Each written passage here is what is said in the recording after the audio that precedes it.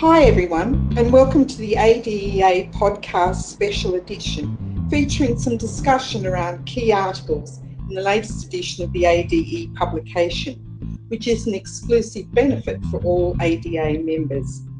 My name is Jan Orford, a long-term member of ADEA, and I will be your host today. Joining me is Dr. Kate Marsh, the editor of the ADE publication. Welcome and thank you for your time today, Kate. Thanks, Jan. I'm looking forward to speaking to you about the ADE. Okay, well, let's get started with, I guess, the key issue and let's talk about the theme of the September edition of the ADE. What is it? Yes, as you know, we have a theme for each issue of the ADE where we sort of have a collection of articles related to a particular topic. And the theme for this edition is diabetes-related complications, which is one area that our members said that they really wanted to hear more about in the last reader survey that we conducted. Thank you. You more or less answered the next part of my question, I guess, a little bit. But why, apart from what members were wanting, do you think there's other reasons why this was important that we cover this theme at this time? Yeah, I mean, obviously it was something that people wanted to hear more about, but I think, it's a good question. It's important because as diabetes educators, we know really it's the complications of diabetes rather than having diabetes per se that's really the problem. But unfortunately, many of the people with diabetes we work with, will likely develop diabetes-related complications. And obviously an important part of our role is to provide education about preventing complications, but also to support those who develop these complications. I have to say, as a member of the organisation who's not working at coalface these days, I think the broad concept of how you dealt with diabetes-related complications in this edition has really given me quite a good overview of many of the issues which are currently impacting on practice. And I guess I also think it not only acknowledges the impact of complications for the person with diabetes, but also the complications of being a diabetes educator in this current environment. Would you agree with that thought? Yeah, definitely. I guess it's thinking about all the different things that we need to, that we need to know about, and I guess possibly I'm referring to we also included an article on diabetes burnout in diabetes diabetes educators. So just looking at the impact it can have in terms of working in this profession. And I think, that's obviously an important thing to acknowledge as well. Yes, that was what I was referring to. Thank you. I guess what for you then perhaps are the important must-read articles out of this edition that you'd recommend to our members? Yeah, I think, having read all of the articles many times through in the editing process, I think they're all, really worth reading. But I think if I had to pick, one would be the article, I think, on impaired hypoglycemic awareness by Angela Lee and Stephen Twigg. And as they point out, it really is a major problem. They've estimated, estimated to affect 20 to 25% of those with type 1 diabetes and can obviously significantly impact on quality of life.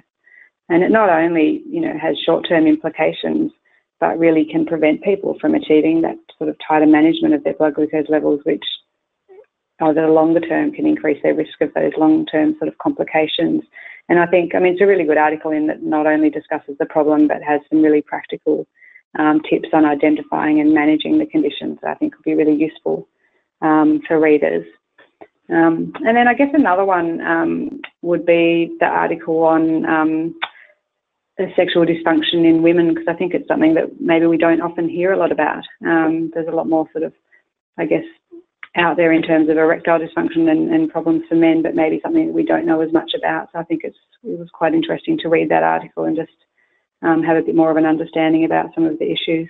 I have to agree with you, Kate. I actually had made notes for myself. I thought the article on the impaired awareness of hypoglycemia was particularly relevant. I think we often are very focused, as you said, on tight control or good control, whichever word you want to use, without forgetting the implications that tight control can bring with impaired awareness.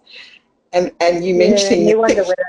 Sorry, go on. Oh, sorry, I was going to say, and you just wonder whether, I guess with more technology, there's probably even more of a people are trying to get tighter control, and while the technology can help somewhat in terms of CGM and alerts, I mean, I guess the risk of hypos becomes greater as people try to achieve that tighter control with newer technology.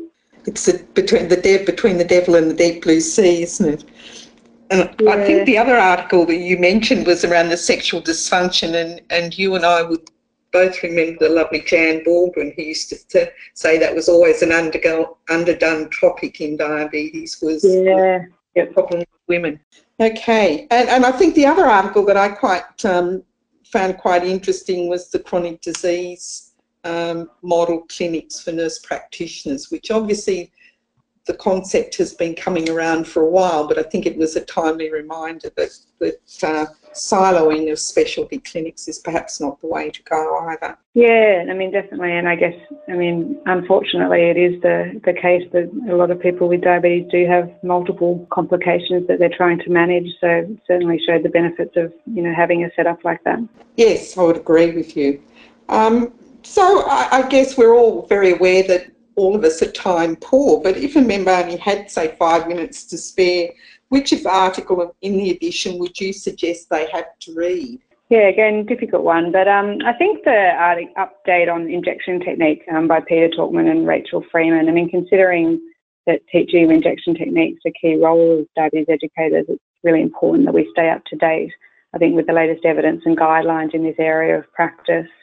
And I think it's probably also a timely reminder about the need to regularly review injection technique with our clients. I know myself in practice, I frequently see people who aren't using correct technique just because no one's ever reviewed it since they were, commenced on insulin, and just assume that they know what they should be doing. So I think it's just, I guess a good reminder and a good update on that topic.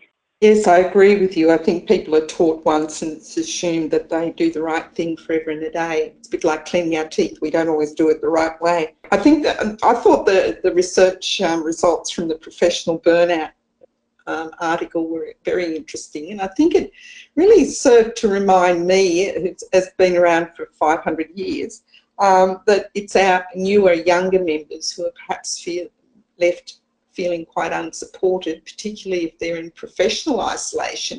To me, I thought that was probably quite a critical article for people to think about, because we are always worrying about our patients or clients, but we don't always think about ourselves in this scenario. Yeah, definitely. And I think, certainly working with and supporting people with diabetes, it can be, hard work and certainly emotionally taxing at times. So I think it is really important that we identify that. And I guess particularly people who are in positions where, they are in charge of other educators, and as you said, being aware of those potentially the younger members of the profession and those who are a bit more isolated in their work, and working out what we can do to support them. Yeah, I think we as an organisation probably have some role to play in that. If you could only pick one article that was your favourite in this edition, what would that article be, do you think? Yeah, so I said, I guess I really enjoy reading the wide range of articles we publish in each edition. So picking a favourite's, the difficult one. But I think, this edition I really enjoyed the article by Bodil Rasmussen and colleagues from Deakin University on the online guided self-determination program for young adults with type 1. And although it was, quite a small study, I guess it was just really interesting to see the positive feedback and outcomes both from the young adults with type 1 and the educators who were involved about this way of working together, particularly when it's, I guess, quite different from traditional clinical practice. And while the article doesn't, relate specifically to the theme of complications, it really sounds to me like a program like this has a real potential to sort of empower young people with type 1 to improve their diabetes self-management, which obviously in turn will reduce their risk of developing complications. Yes, I have to agree with you. I quite enjoyed that one too, but I think I have to keep coming back to the burnout study as being my favourite one in this edition. Is it? Yeah. I think because I've always, in my practice, have worried about, not that I suffered from it, thank goodness, but it's always worried me that people in health traditionally, don't look after themselves well and acknowledge that perhaps they're not doing as well as they might. And I think it's something that we need to remind ourselves of. And I think for ADEA too, perhaps, that it helps them give some focus to how we might help our members in terms of their professional development and support, which is, after all, what these programs are all about. So I kept coming back to that one, I think. Yeah, interesting. I just saw something published today that they're adding something to the Hippocratic Oath for doctors about taking care of your own health as one of the things that they need to be doing. So interesting. Well, given that I think there's been an increase in suicide rates in doctors, they need to be thinking about absolutely, looking after themselves. Yeah. Okay. Thank you, Kate. Well, I think that, as I said, I think that was my favourite one, and I really do like the theme this month and this time. So thank you for that. And thank you for your time, and thank you also to members for listening. What we're going to do today is end this podcast with a short video to feature some of the function on ADE Online, which allows you to save articles that you like as a PDF file, so that when you have another 5 minutes to spare, you can review it again. So don't forget to visit the ADE Online with your membership login via ade.adea.com.au. So thank you, Kate, once again for your time. I know it's always a busy day. Thanks, Jan, and I look forward to speaking again when the next issue is published, which will be our conference-themed edition. Great, thank you. Look forward to hearing that. And once again, thank you to you, the members, for your attention. And we look forward to talking to you again soon. So goodbye.